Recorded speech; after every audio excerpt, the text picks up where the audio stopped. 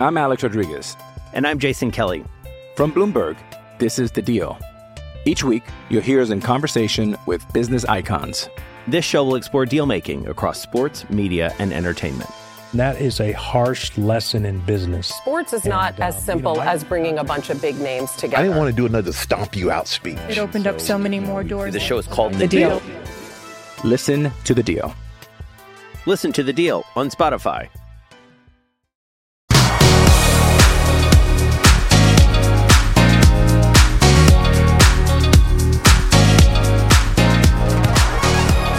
Hello and welcome to the podcast that is always up to speed with Formula One here on the Overtime Media Network. I'm Mark Daly. I'm your host, but for the first time in a long time, I'm not flying solo. Joining me now, and I've hinted at this for the past couple of weeks on the show, is my new partner and co-host. And, you know, the thing is, I didn't want to go and do this like improperly. So not only did I go out and find a new partner, a new co-host to do the show going forward, but I went out and I got a Hamilton. And somewhere Lewis is sitting here knowing that there's a Hamilton on his favorite podcast. He's sitting here going, come on, bro, you can do this. And without further ado, I'd like to introduce you all to my new co-host, Mark Hamilton. Mark, welcome. It's been a while, but glad that you're finally here. Yeah, thank you so much for the opportunity. I can't say how excited I am to be here. As part of our contract negotiations, obviously I negotiated to have Mark as the principal banner on the teaser posters. And you agreed very, very quickly until I realized why, because it kind of works both ways. It works both ways. Incredibly excited to be here. For those of you that don't know, and I think if you're a listener to this show, you probably are a little bit familiar with me because Mark and I have done some collaborations in the past. We did a great hookup back in, I think, January with Gil from the former Flash F1 podcast and with Tim Haraney. And then you and I linked up again in September and we sort of did our mid-season report card. So we've done a little bit of work. Previously, I worked very closely with Gil and for a short amount of time, the extremely talented Steph on the Flash F1 podcast for a lot of reasons really related to people's availability and how busy people had become in life. That was something that we kind of retired and wound down back in September. We'd had a really great run of almost 2 years, but ultimately, you know, it's one of those things where podcasts, when they become big, they become really cumbersome and time consuming. And it just wasn't something that we could do at the same level that we wanted to do it collaboratively. So, you know what? Took a couple of months off, had an immense number of things going on in my personal life. And then, of course, you and I have kind of been talking a little bit in the background for a couple of months about, hey, you know, as neighbors, could we link up and do something exciting going forward? And again, I think everyone probably does know, but we're neighbors in a suburb of Vancouver. We're just, I'd like to say a couple blocks apart, but probably 5 kilometers apart. It's pretty close, Thank you for having me. And I'm going to put this out there right now because it always comes up. Yes, I did name my son Lewis Hamilton. So his first name, his legal name is actually Lewis. We go by his middle name, Parsa, but his actual legal name is Lewis Parsa Hamilton. So definitely flexing on the great British 7 times world champion, Lewis Hamilton. No expectations there on the little fellow, is there? oh, there are expectations. I will absolutely, and my wife will absolutely be those parents who live through their child. I will make no bones about that. So the poor thing's got quite a billing to live up to. Well, we can be his first official sponsor when he gets into karting. I love it. I love it.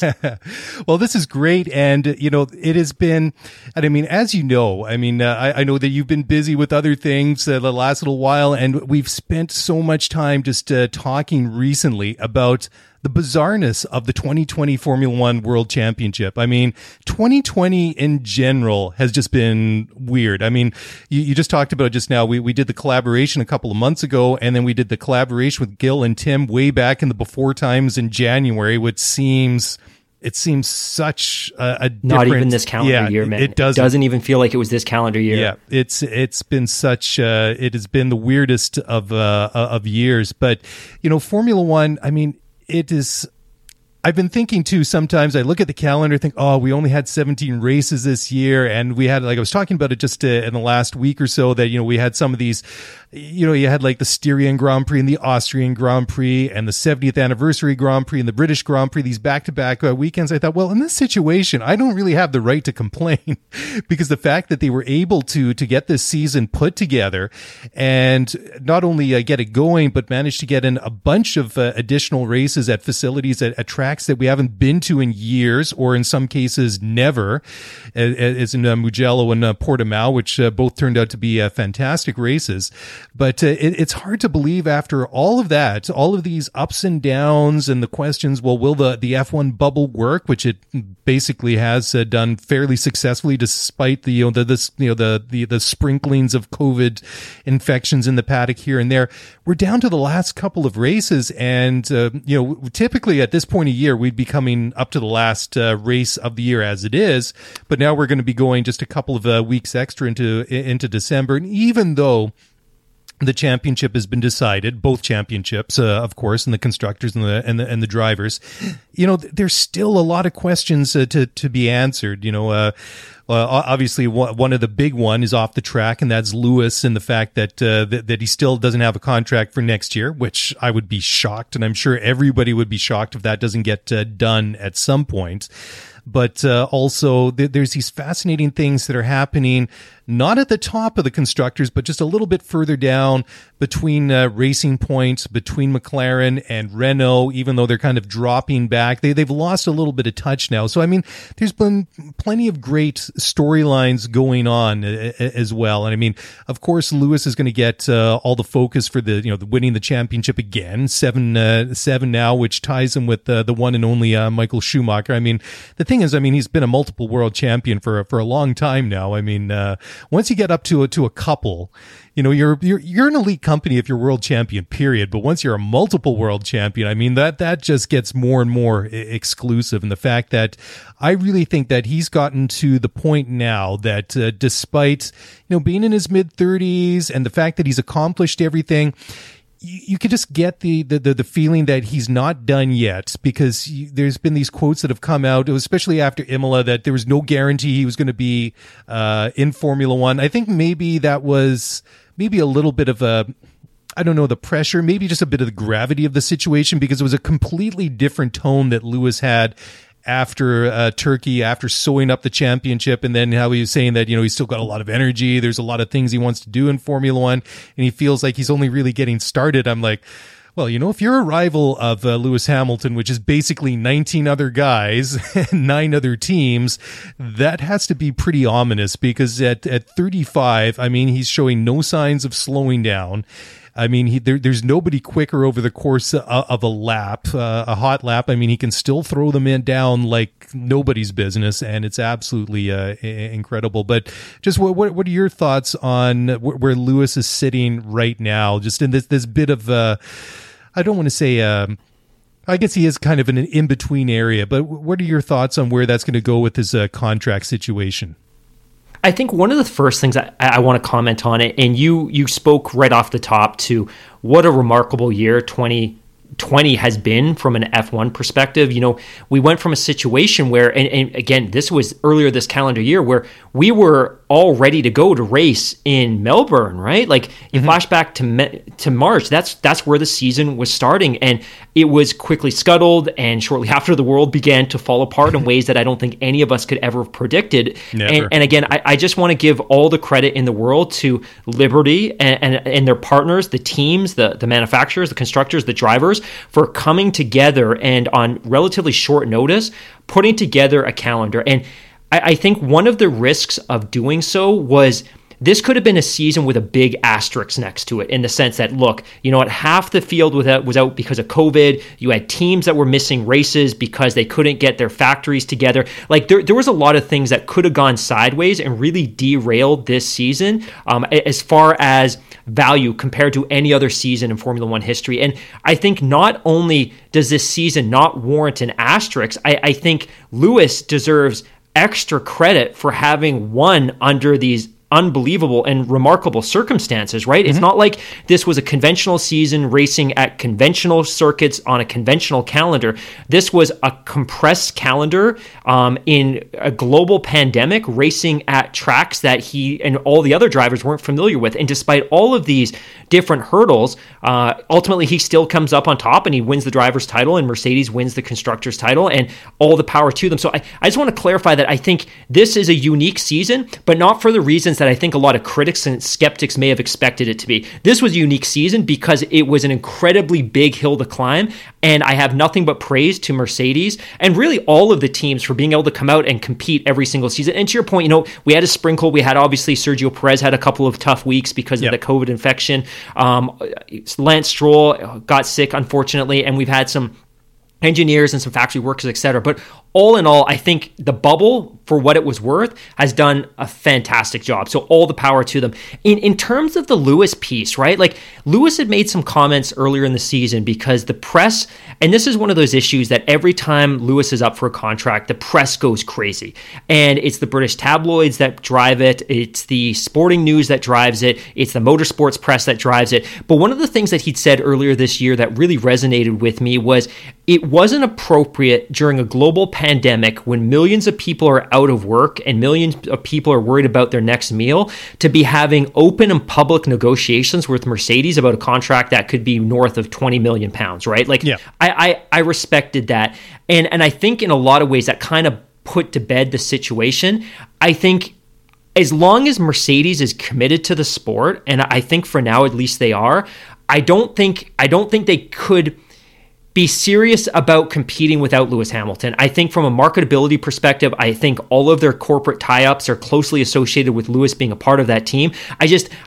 I think Lewis has all the leverage, but at the same time, I'm not sure what the alternative would be. So if he went to Mercedes and they presented an offer that ultimately he's not happy with, I don't know where he's going to get another offer. It's not going to be with Ferrari, and I don't know what other team would have the money to necessarily kind of put in on the table for him, but I'm confident that this situation will be resolved if there's an issue at all. I think it's just a matter of how long that term would be. But that said, you made that great point about the fact that Lewis is now tied with the great Michael Schumacher with 7 drivers' titles, and I think that probably more than anything in the world motivates Lewis. Now, if he wins next year, I don't know how motivated he would be subsequent to that, because this is a driver who's very, very dynamic and has a world of interest. This is a guy who's passionate about music, we know, about film, about fashion. There's nothing suggesting that he doesn't tap out at that point as the greatest of all time and pursue some of his other interests, especially since next year, 2021, is going to be something of a hangover, because it's going to kind of be that hybrid year where we carry over a lot of the rules and a lot of the regulation. It's kind of the last shot to win with the current chassis, the current car.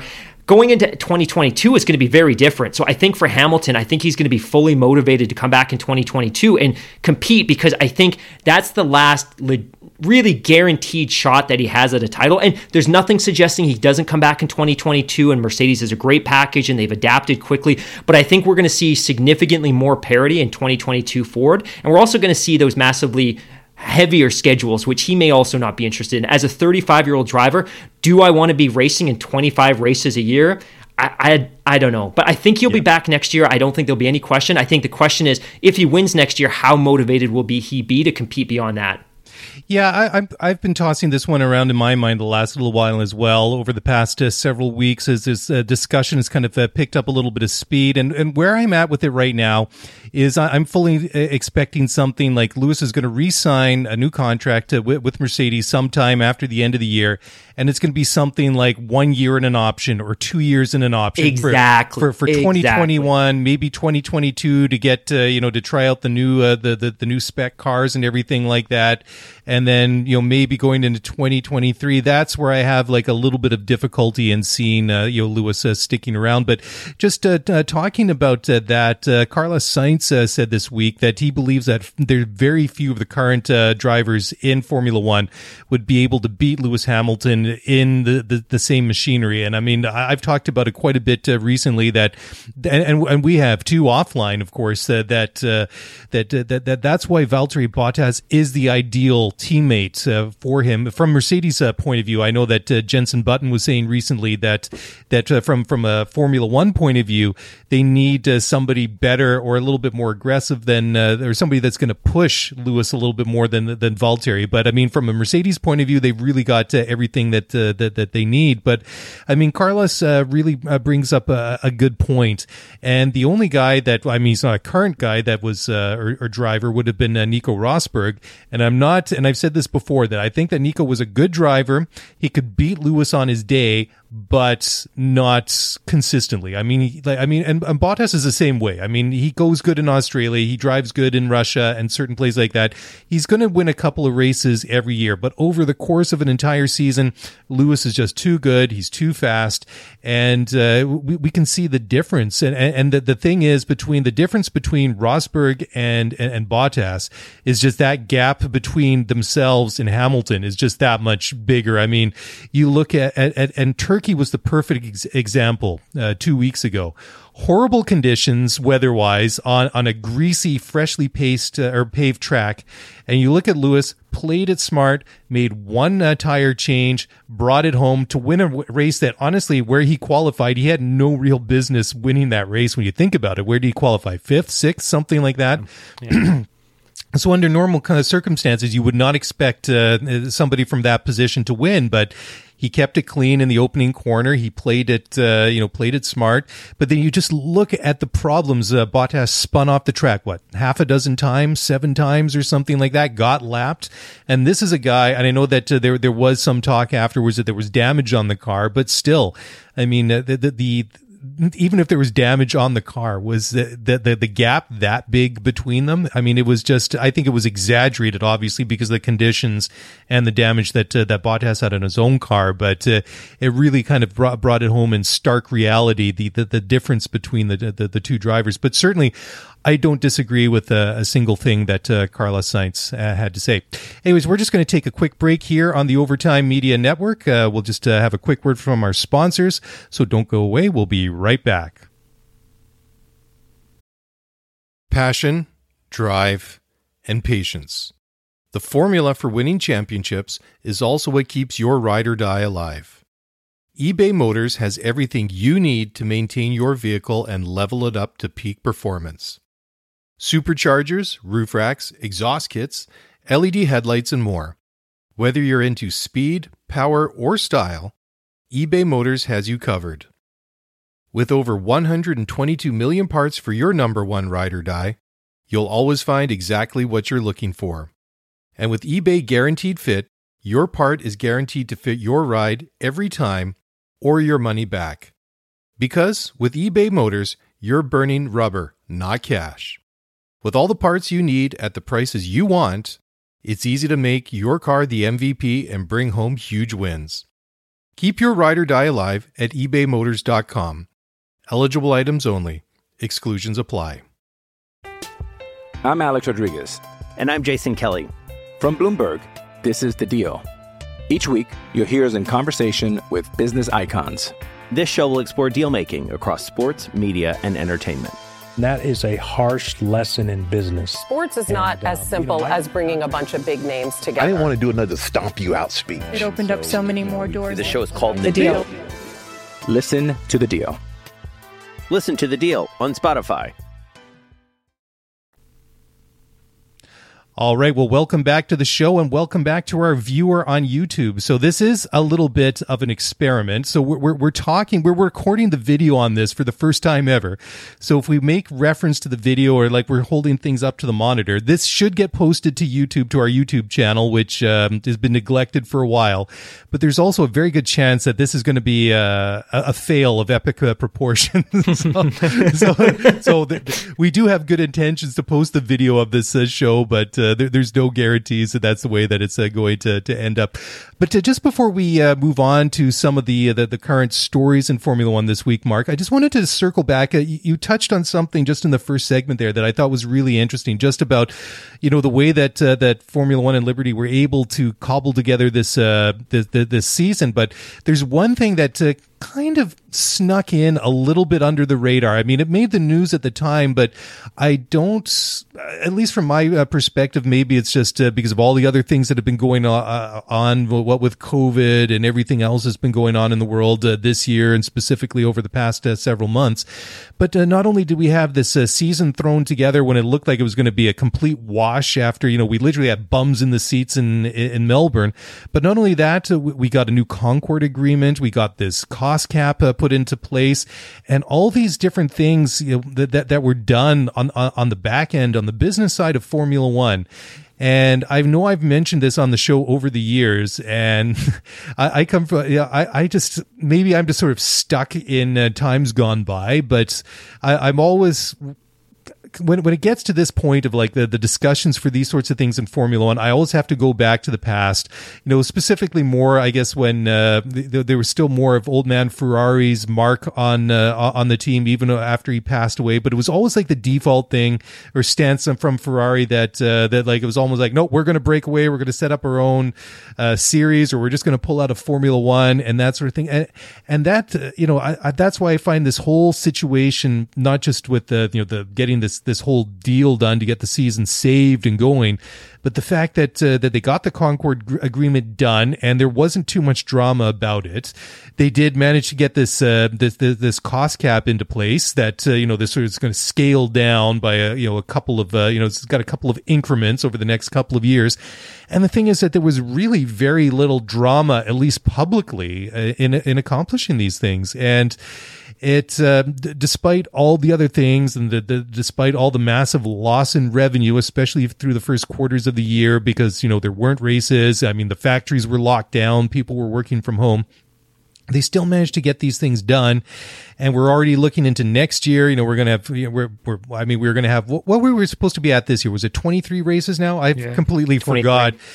And that's why I think it's very interesting where the sport is positioned now at the end of 2020 compared to 6 months ago in the spring, and then all this talk about going to 24, 25 races, which of course is going to be a huge logistical challenge for the teams and for the drivers and everything like that. I mean, it's great for people like us that they get up on a Sunday morning or a Sunday afternoon, wherever the race is, or if you watch it again, on demand later on. I mean, it really is great to think, oh, we're going to have like basically half the weekends in our year sorted out, because we know we've got Formula One going from March to November or December, or however that works out. So that's really exciting to think that that's right around the corner. But it will put a strain on people, of course, and it will be. I mean, Toto Wolff has even just been saying this week that more of these triple headers next year is really going to have what he calls a human cost. And it's interesting. I always find that some of the quotes that Toto has to say, I find them very insightful. I mean, maybe that's I put more weight on it just because he's Toto Wolff. He's team principal of the uber successful Mercedes team. But anyways, he had to say the following, quote, "I think the teams are the beneficiaries of growing revenue and income. In that respect, we all need to support for the business to grow. On the other side of a couple triple headers will take a toll on the people. I think there is an Asian triple header that will mean we are more than 3 weeks away from home, and that is certainly not something that is great. You must not forget that the hardest working people are the ones that set up the garages and take them down, and the mechanics that will have overnighters if something goes wrong. You need to question how long that is sustainable and whether you implement a different system by having a second crew that can take over these toughest roles. And this is something we are looking at the moment," end quote. So, I think that there's obviously, that's what really sort of stood out to me, because I was thinking, okay, well, obviously this is a huge logistical undertaking. Of course, there's going to be added stress and pressure to get these done. And that's why I was thinking myself, and that's why it stood out when he said he thought about, implementing or having a second crew or more people being able to do that. And that's why I think it's interesting, because we have this cost cap coming in. I keep wondering, how is this going to work out? And especially because we all know that they have this set number, but there's an asterisk, there's a star beside that, because not everything's going to fall underneath this cost cap. So it'll be interesting once it gets implemented next year. where are the loopholes, and especially when it comes to things like team personnel and all these associated costs to go racing basically half the weekends out of the year. I think this is a great topic, and it's something that I've really watched feverishly for the past couple of years. And I think we really need to flash back to 2016, 2017, when the process of Liberty assuming ownership and really stewardship of Formula One got underway. At the end of the day, Liberty didn't buy the sport because they thought it was already operating at an optimal level economically. They saw that it had huge upside from a financial perspective. They bought the sport to maximize revenues and to maximize profitability. And I don't want to sound too cliche here. At the end of the day, they bought it for one of two reasons. One, because they wanted to have and enjoy the ongoing revenue stream associated with Formula One. Or two, they bought it because they thought they could get it into a position where they could flip it again and see a return on what their initial investment was. And at this point, we've seen speculation both ways that, hey, look, Liberty, they're in this for the long term, or hey, you know what, they're in this for the short term, and they simply want to get Formula One into a position where they can flip it for multi-billion-dollar profits. Either way, they need to find ways to increase revenue streams. They've done this a couple of ways, and we've talked about this before, right? Like under Bernie, Formula One had minimal digital presence. Their digital streaming experiences were non-existent to garbage. They had no presence on Twitter or Instagram. So all of the credit in the world to Liberty, because they simply recognized that, hey, people consume sports in different ways, and they consume them through social media, and they consume them through digital streaming platforms. So kudos to them for making all that happen. That was a no-brainer. The other thing for them, too, was from a TV income perspective, and I think we have to understand as well that Formula One really generates revenue in a couple of ways. They generate revenue with the hosting fees that organizers pay to have the privilege of having a race in their city or their country, and they also generate revenue from their TV deals. And it's generally understood at this point that economically, there isn't a lot more to be gained from television globally outside of the United States. And I think Formula One still thinks, hey, there's still some upside. One of the main reasons they want to get more races into the US is because if you have more races, you create more exposure and you increase the value of that potential TV deal.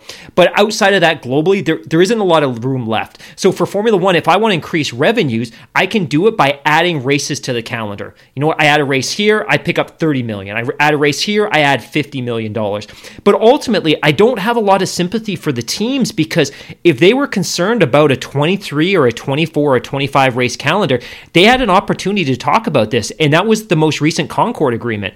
And I think ultimately right now for the teams as well, they're in a really financially, especially teams like Williams and teams like Alfa Romeo and teams like Haas, like they're not in a position where they can turn down that revenue because it's going to be difficult on their teams to have triple headers in Asia, right? Like they're in a position where they need to see some quick upside. And if that quick upside comes in a couple years of 25 race calendars, they've got to do it. Like they had their opportunity to object with the Concord agreement. They didn't do so. And I think now more than ever, the sport and some of these smaller teams need this enhanced calendar because they need to be able to cash in on the prize money that's associated with that at the end of the season. So for me, as a fan, like on the one hand, it's kind of exciting, but on the other hand too, like I kind of enjoy it just as a spectator having that week break. And then I can really get excited about this coming weekend where, you know what, we're going to have practice on Friday, we've got qualifying Saturday, and we've got a race on Sunday, and you can build a weekend around it. Having Formula One, even as the biggest fan in the world, having Formula One on 25 race weekends throughout a calendar year is going to be pretty challenging. And that said, from a team perspective, yeah, it's going to be tough on your engineers, it's going to be tough on your mechanics, and it's going to be tough on the factories. But ultimately that, and I hate to sound this way, but that's kind of a you problem. Hire more people. Yeah. You know what? I set up, if you're going to have 6 races in Asia, set up a satellite office in Asia. And you know what? There's things that they can do, and the current infrastructure won't work. I get it. Build new infrastructure. And I think that's ultimately what they're going to have to do. It really hit on a couple of points there that I find interesting. I mean, especially when you say, like, from a fan's point of view, selfishly, I'm like, yes, 25 races a year, 24, whatever it's going to be. But on the other side, when I hear like a concern from, like Total Wolf, or you were saying like maybe some of these others, say the smaller teams like your Williamses, your Haas's, Alfa Romeos, teams like that. But at the same time, I'm thinking, well, Formula One is not meant to be easy. any aspect of it, the design part, the challenges that they face with technical problems that the drivers face on the track.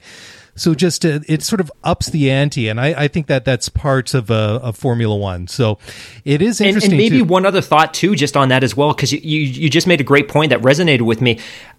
Ultimately, like if we're moving towards an era with a cost cap and simplified cars and simplified components and more shared componentry within the cars, this is probably the time that you would be able to afford a richer, deeper calendar, right? Because the cars in theory are simpler and they require less engineering and they require less simulator time. Like it's not like you're adding races to the existing formula. You're adding races to a calendar that will potentially have a simplified formula. So maybe the two go hand in hand, and maybe that was one of the long-term visions that Liberty and the teams had right from the get-go. Sorry, I didn't mean to interrupt. It was just a thought that kind of stuck with me. Well, no, and actually that leads nicely into something else I wanted to talk about. Going back to my favorite Austrian team principal, Toto Wolff, says that he feels that Formula One would be wise not to repeat what he calls the same mistakes when it comes to the new engine rules, which are going to expire in 2026.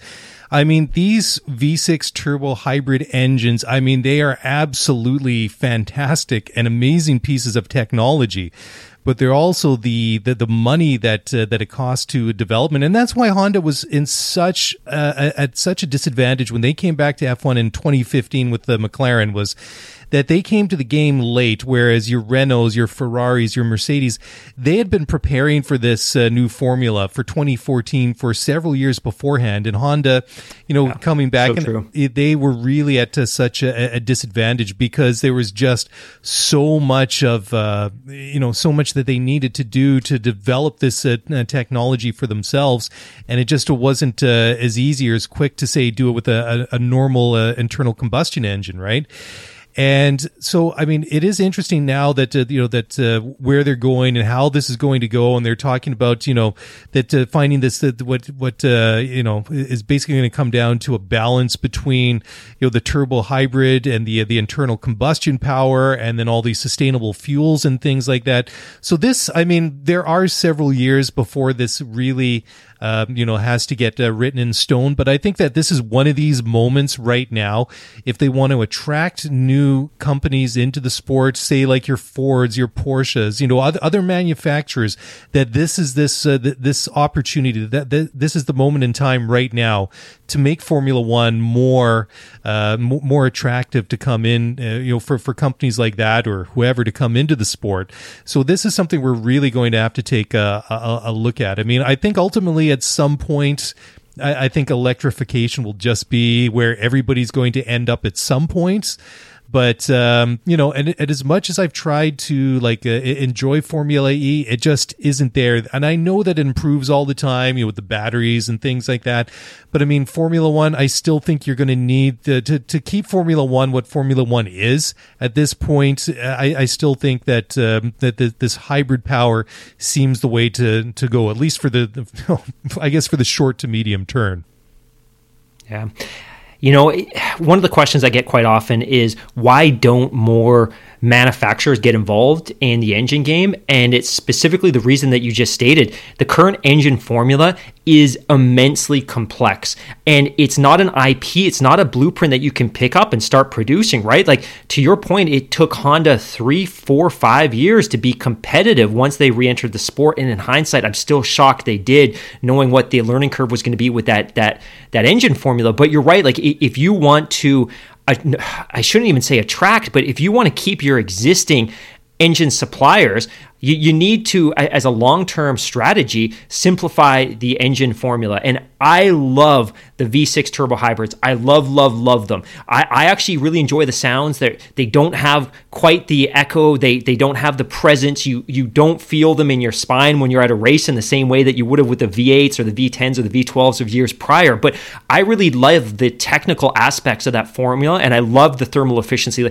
Those are things that get me excited. But I guarantee you, for 90% of the Formula One fans that show up on a race weekend, they're there because they're just going to cheer on a team they like or a driver they like. They don't really care what's under the hood. So I think one of the strategies for Formula One, to your point, is in the next 4 or 5 years, but really the next 2 years, because they need to start developing the new formula and starting to get the engines onto the test bench 4 years out, is they really need to determine what the next step is. And they need to be able to develop an engine that's sustainable, affordable, but also a formula that attracts and retains existing suppliers. Like, you can't afford to lose a Honda. Like, that's a blow to the sport, to be totally honest. And I'll be honest, if I'm on the board of directors at Honda, I would have tapped out as well. Like, I don't know what my return is here. I'm not selling more cars because I'm winning the occasional F1 race partnered with Red Bull, you know what I mean? And if I'm Renault, I'm not selling any more cars because I've got a team in the midfield, right? Like, you need to be able to create a formula that's attractive to these teams, because ultimately I don't necessarily believe that Formula One championships help sell cars. I think it's a nice to have, but I don't think for these traditional manufacturers like the Toyotas and the Hondas and things like that, I think that's a tough sell to their boards. But I think if you can create a more affordable model and a more efficient, sustainable formula, then you can get them on board. Like, hey, it's a nice for us to have, and it's affordable, and we can predict costs. That's cool. I'm on board. If I can't predict costs and I can't predict what the formula is, and it's going to cost us a fortune, and it's going to take us 5 years to become competitive, I want no part of that. Yeah. So I think that's probably the next step for Formula One. And to your point too, the next engine formula probably won't be purely electric. And like you, I really struggle to watch Formula E. I've tried so many times. I can't get into it, but I think it'll be a step closer to electrification. But I have nothing but praise for the current engine and formula. I just think, in a sense, it's a hindrance on the sport simply because it's difficult to build and it's impossible to attract new suppliers. All right. Well, I don't disagree with anything that you said. And I've also just picked up that you're definitely not a win on Sunday, sell on Monday type of guy. And we'll talk about this and all the latest news on the other side of the break here on the Overtime Media Network. So please don't go away. We'll be back in just a moment.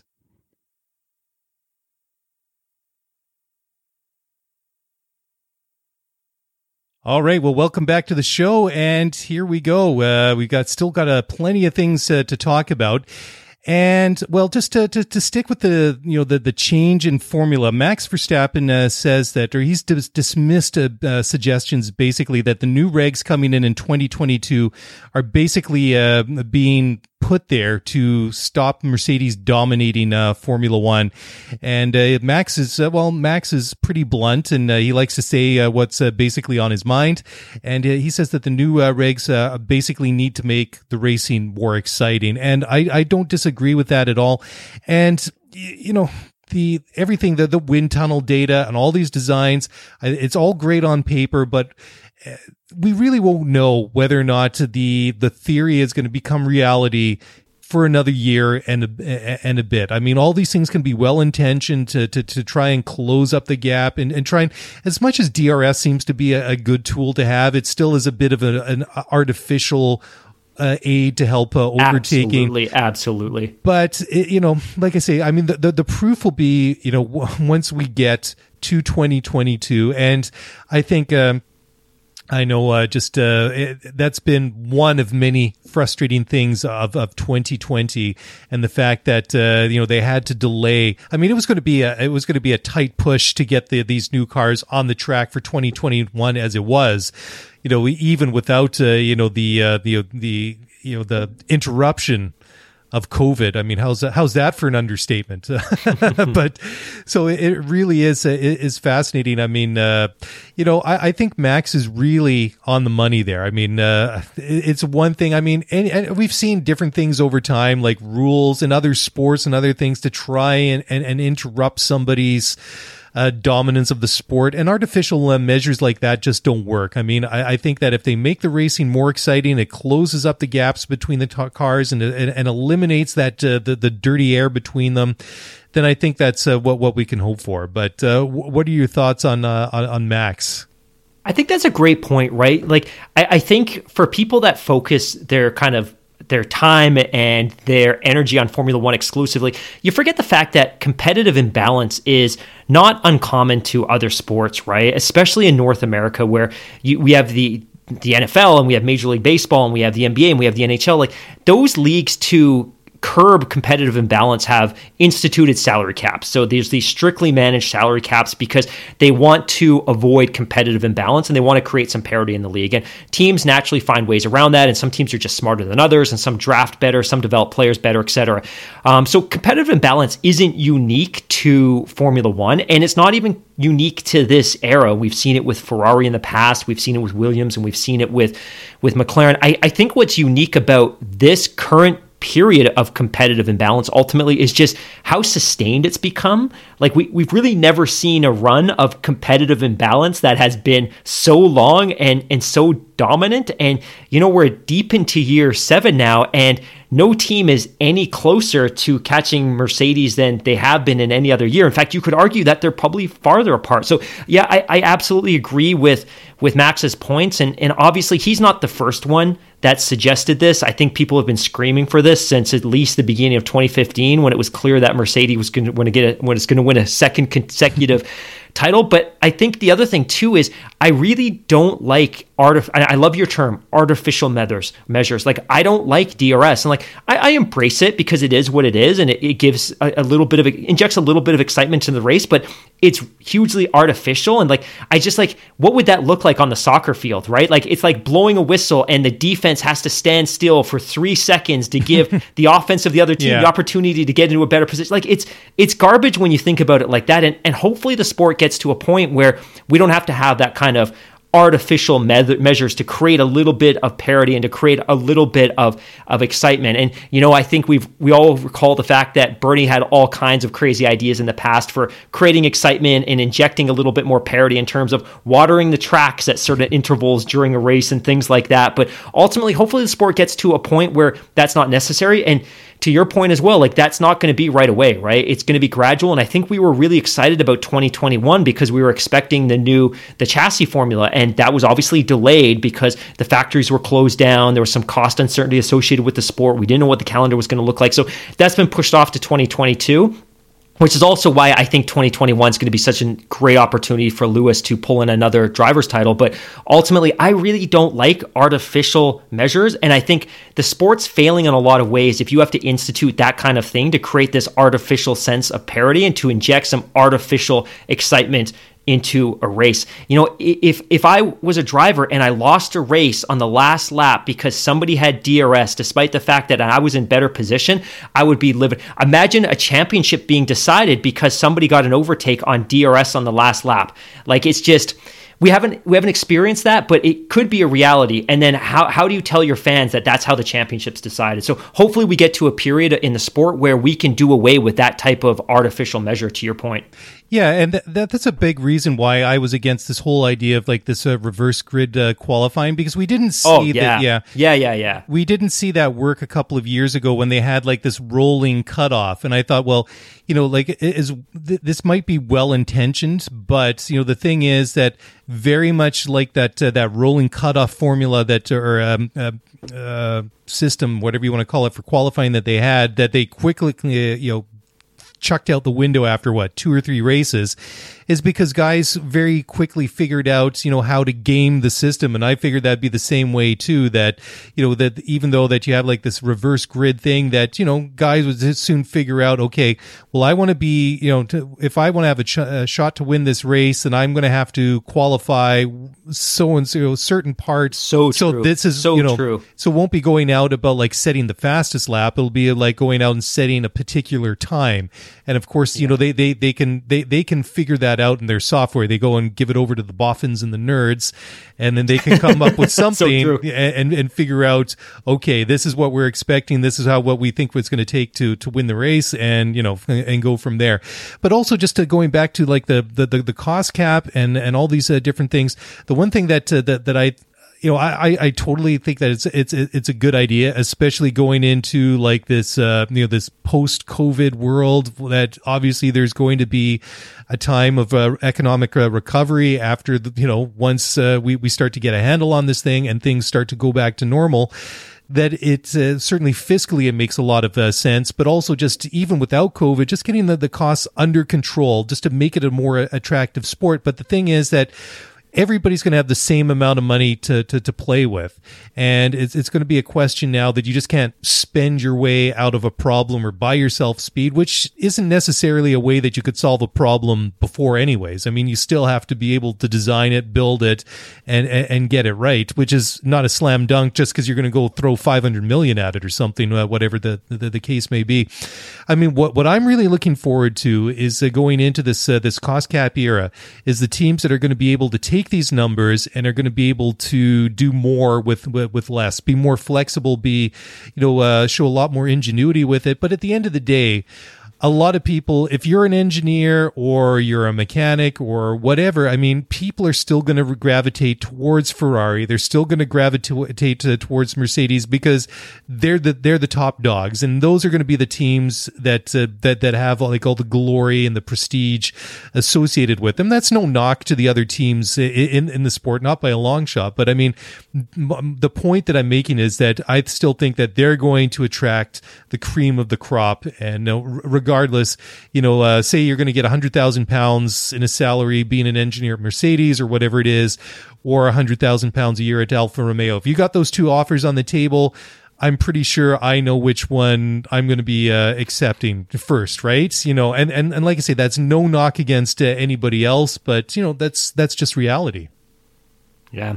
I think it's interesting to note as well that when you look at the geographical placement of these teams, obviously you hear that term Power Alley or Power Valley in the UK, where you have this corridor where 7 of the 10 Formula One teams are based. Yes. You do see a little bit of that today where you see constant recruiting and constant purging of talent from one team to another. The one thing that I think is worth considering too is we talk about how beneficial the cost cap is going to be for some of these middle of the pack teams, simply because, hey, you know what? I can only afford to spend X amount, and now the cap is effectively going to be at parity with what I can spend. That's great. But I think one of the things that hasn't been reported enough is that when it comes to Ferrari, Red Bull, and Mercedes, those teams are probably going to have to see fairly significant staffing reductions to get close to that cap, right?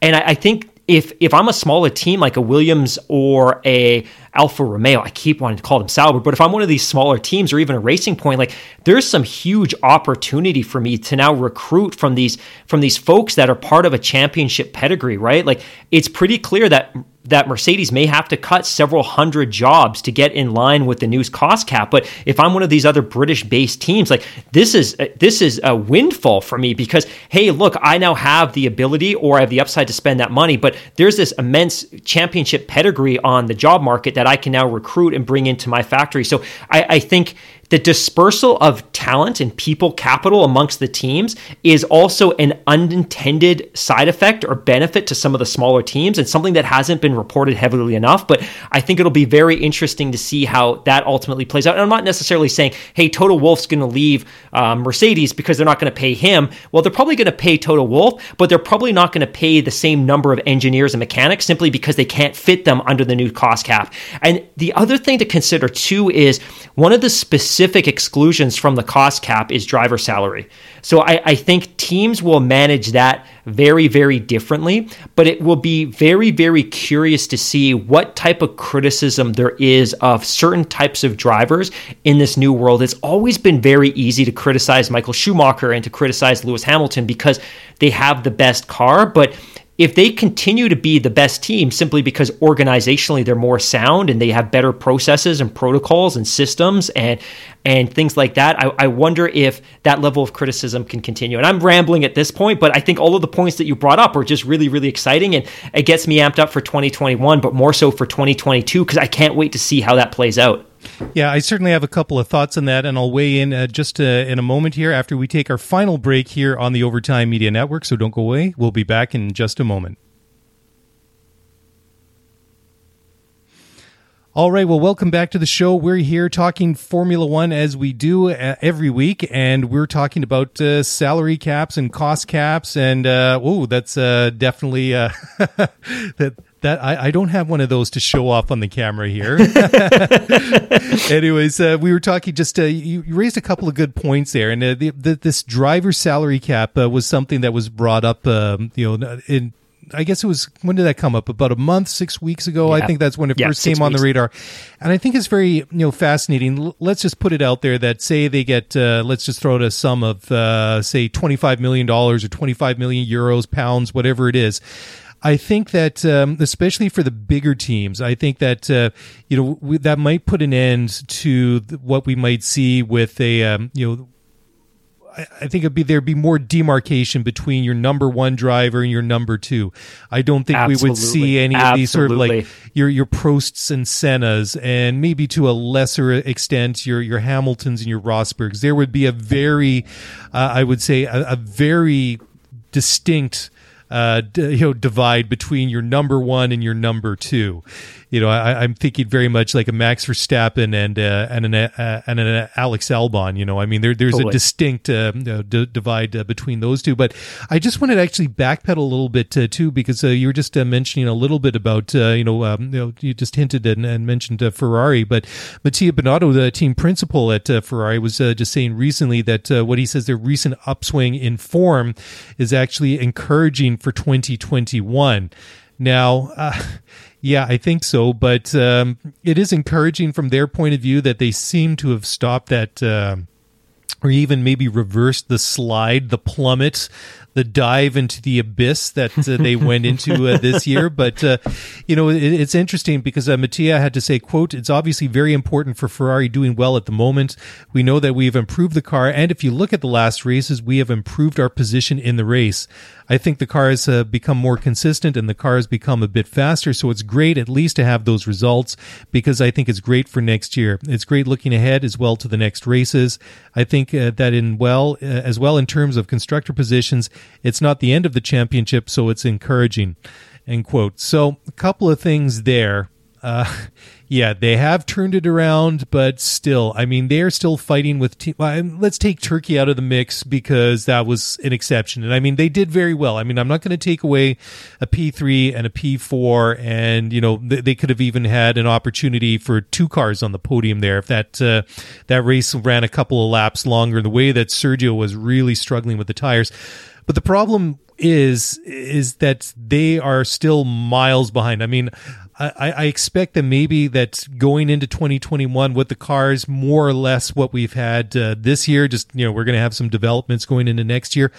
I think that they're still going to be at a disadvantage, obviously, to Mercedes. They might close the gap a little bit to Red Bull, but I just struggle to reconcile that they're going to, even though that they've improved in the last couple of races, which they have, they're going to need a big quantum leap forward in the performance of that car to catch Red Bull and to catch Mercedes. And I really expect more of the same next year. I think that they're going to be struggling, or they'll be fighting with your McLarens, with your Renaults or Alpine, next year. And that's certainly not a knock against those teams. I think actually the challenge for Ferrari is to keep up with Renault and McLaren. I mean, these are two teams. McLaren has obviously done quite a bit in the past couple of years after, Zach Brown has brought in a bunch of really good people to run that team. Renault, they've kind of plateaued, but they've shown some good things this year. They've started to get back on track. So as much as Ferrari wants to be back up there and on the podium and winning races and championships, I struggle to see that happening next year. I'm actually struggling to see that in 2022, and that's why I think they have a lot riding on what's not. I mean, if they can do well next year, I think that's obviously going to be welcome and a bonus. But I think there's a lot riding on their car for 2022. I think that that is going to be. It's obviously not going to be make or break, but there's a huge amount riding on it for them. Yeah, they've got a couple of work streams they've got to be concerned with, right? Obviously, and I don't know when we can stop talking about this, but I'm still very frustrated with the secretive agreement between the FIA and Ferrari last year regarding some engine abnormalities that ultimately put them in this hole, right? Like, this isn't something that happened. Well, it did happen overnight because ultimately I believe they were caught cheating, and the FIA was very, very generous in terms of an outcome, and they didn't necessarily publicize what the findings were. But Ferrari obviously reverted a lot of the work that they'd done on that power unit in the years that kind of led up to that exact moment. And I think we all recall just how hyper competitive Ferrari was in the second half of last season. Yes. Their qualifying performances were phenomenal. They took 6 consecutive poles. Like they looked unstoppable. And I think the question at that point was really, you know what, can we create a better handling car and can we improve our aerodynamics so that we can have the complete package? Because that was the one place where they weren't as good as Mercedes. They weren't as flat in the corners and they couldn't pick up as much speed going through them. They ultimately made it up on the straights, but ultimately, as a result of the FIA findings, they were forced to revert their power unit to something that was really just a shadow of what they were running last year. And I think part of this is they now need to be able to rebuild that power unit in a way that's fully compliant with the formula, which isn't easy. And it's also incredibly difficult to do during a pandemic as well. And obviously, Italy was ravaged probably, I shouldn't say but was ravaged as badly as any other country in Europe during the early spring and the late winter. So from a factory perspective, they were behind. And they were behind because they were already in a position where they had to do significant work to catch up to the rest of the field. And then that was hampered by the inability to get the engineers into the factories. But ultimately, they've got a couple of work streams too, right? Because the other big change that's going to happen next year is they're going to have a driver change. And Carlos Sainz is going to join the team. And I think that's due. I think as much as Sebastian Vettel is a professional, I think it's challenging to have a lame duck driver. And I mean that in the most professional, polite sense possible. I think it's difficult for the team to be invested in improving his form and working with him on improving the car when you know he's not going to be there next year. So the team's already got an eye towards next year when they're going to integrate a new driver into the Ferrari program.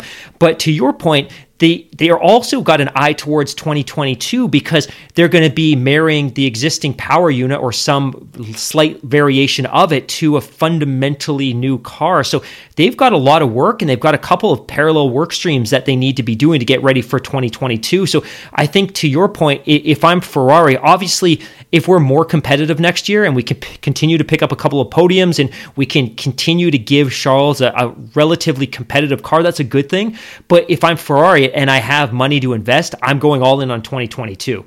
Let's not overinvest in. Yeah, exactly. Let's not overinvest in 2021. But this is what also makes 2021 so remarkable for Mercedes. And I don't mean to keep going back to Mercedes, but we know fundamentally that short of a miracle, Ferrari's not going to compete for a driver's championship next year. And we also know that the only other team that conceivably could is Red Bull, but they are also in a marriage with an engine supplier who's going to be tapping out of the sport at the end of next year. So everything is turning up Mercedes in terms of winning another title next year. And I think that's another reason why Hamilton will be back. But yeah, Ferrari's in this really unique position and it's all of their own making. So let's not be too sympathetic to their cause. They created this situation. Well, absolutely too, and I think another interesting thing is too. It's just not only did we see Ferrari drop back through the field, but look at how the struggles of all other Ferrari powered teams like Haas and Alfa Romeo. See how they've struggled as well. You know. And so that just goes to show you just that, I mean, I don't think that the chassis itself, the car itself is great, but I mean, it's definitely, they're struggling with two problems. A car that isn't as necessarily as good as the cars that they're competing, the teams they're competing against, and they have a significantly weaker rubber band in the back of their car compared to their competitors. Absolutely. I couldn't agree more. Couldn't agree more. Yeah. Just before we wrap it up, Mark, we've got a very fascinating race coming up this weekend at the outer circuit at Bahrain. And this is one of these situations that, like we've seen so many times this year, that, I mean, obviously we're going to predict that the guy that's going to be on the top step is in a black Mercedes.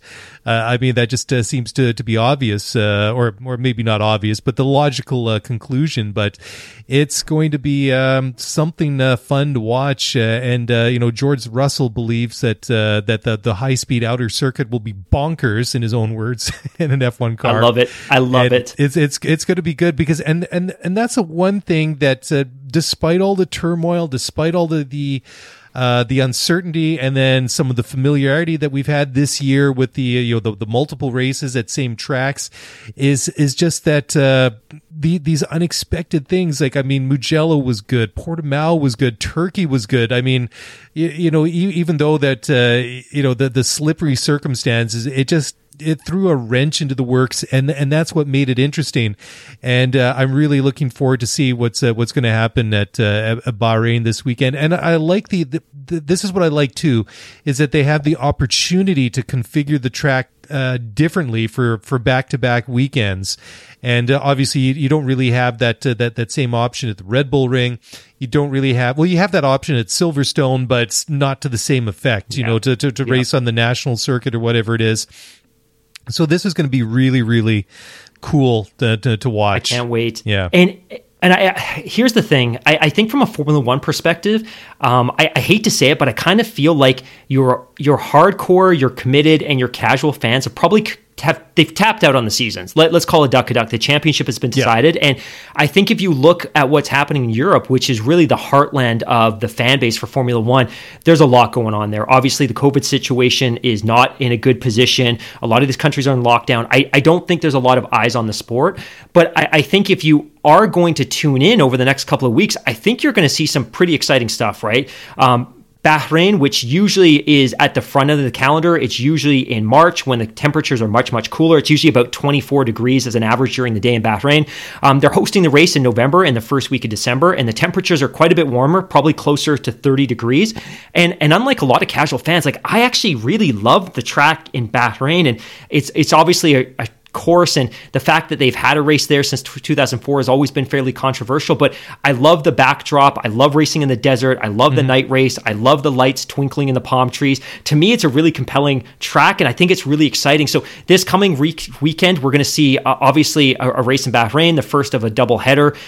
They will use the conventional configuration this weekend, but to your point, what's going to be really exciting is the race on December 6th, when they're basically going to lop off the infield portion of the track and basically run a sub 1 minute oval. And I think, and you were sharing an article with me earlier today, and I was shocked to see this, but this is possibly going to be the first time since the early 70s that we're going to see lap times on an F1 circuit that are sub 60 seconds. It's going to be crazy. And I don't know how many of the listeners are familiar with Indy, but Indy, which is predominantly the American open wheel racing series, they race on a lot of NASCAR tracks, so they see a lot of oval action. Some interesting stuff can happen over the course of 90 minutes on a predominantly oval track. And this is one of those things that's going to be a real highlight of the season. To your earlier point, we got to see Portimao, and we got to see a couple of tracks in Italy that we don't historically see on the calendar. We got to go back to the Nürburgring. This is going to be really, really exciting. So this weekend, conventional race at Bahrain, the championship's decided, but the second race is going to be really cool, and I can't wait to see what that looks like, and I can't wait to see what it's going to look like in qualifying as well, because the other consideration here too is these drivers aren't conditioned to drive these cars on an oval configuration. This is going to be new to them as well. It's going to be new to us as a viewer, but it's going to be new to them. And I can't wait to see what this is going to look like. So I know the championship is decided, but for our viewers, there's still a lot to get excited about over the course of the next couple of weeks. Oh, absolutely. And it's going to be fun to watch, like you say. And, I was just trying to think, because you were just saying you're saying that we're going to see sub 1 minute lap times on the shorter outer track there in Bahrain.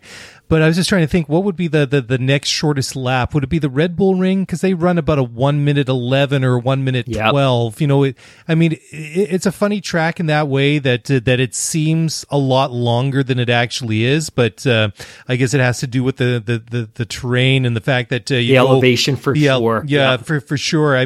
It seems a lot longer, but I guess that's kind of fun. When you actually get to sit down and play the Formula One video game, where you get to see some of these tracks, and then you see how quickly it is that it's oh gosh, well, he's not really closing them up or closing the gap to it, but when you actually get to simulate that, in the reality of a video game is not quite the same, but still it kind of gives you an appreciation of how long, say Spa or Baku City, were short like Monaco or the Red Bull Ring. But again, like we were just saying, that it's a completely new situation, it's a completely completely new, well, it's not a completely new track, but the new configuration. And that has been one of the silver linings to the season in such a bizarre and strange year. And, I think at the end of the day, I think that's, the takeaways, the things that I'm going to try and remember positively from 2020, especially from Formula One, is some of these high points, some of these memorable things. It's the records that we've seen Lewis break, the opportunities that we've had to go racing in places that we haven't had. I mean, the fact that we had a season at all, that's all been good stuff.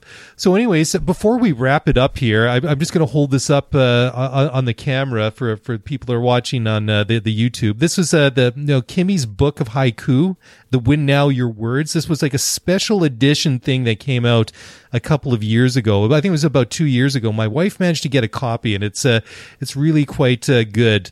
But, I guess Kimmy doesn't exactly speak in haiku, but the way that he's a man of few words. That's why I think that this book is so good. It's written as Kimmy would probably write a haiku. But I've got one here. It's called Asphalt. Here, I'll just hold it up again, just to the camera. But for those of you listening on the podcast rather than watching on YouTube, I'll read it out. So the haiku is called Asphalt. I prefer it like it used to be. You make a mistake, you pay a price. There you go. Short and to the point, just like Kimi Räikkönen himself. But anyways, that's it. That's all we got for this week. Again, very excited to have my partner, new partner here moving forward. This is going to be good, and hopefully, like my big concern right now is that after I hit stop and save on all these different software platforms I have running at the moment, that this is actually going to save, and they're all going to go to the different places out there in the cyber universe that they're supposed to. But if you're watching this on your phone on YouTube, or you're listening to the podcast, then we've done something right. I guess at the end of the day, that's what it's all about. But again, before we go, enjoy the race this weekend. And if you want to get in touch, always love the tweets, the emails. Easiest way is on Twitter at Scuderia F1 Pod, and email is scuderiaf1pod@gmail.com. That's a wrap. We'll be back after the race to talk about it then. Enjoy it, and we'll talk to you guys soon. Bye for now.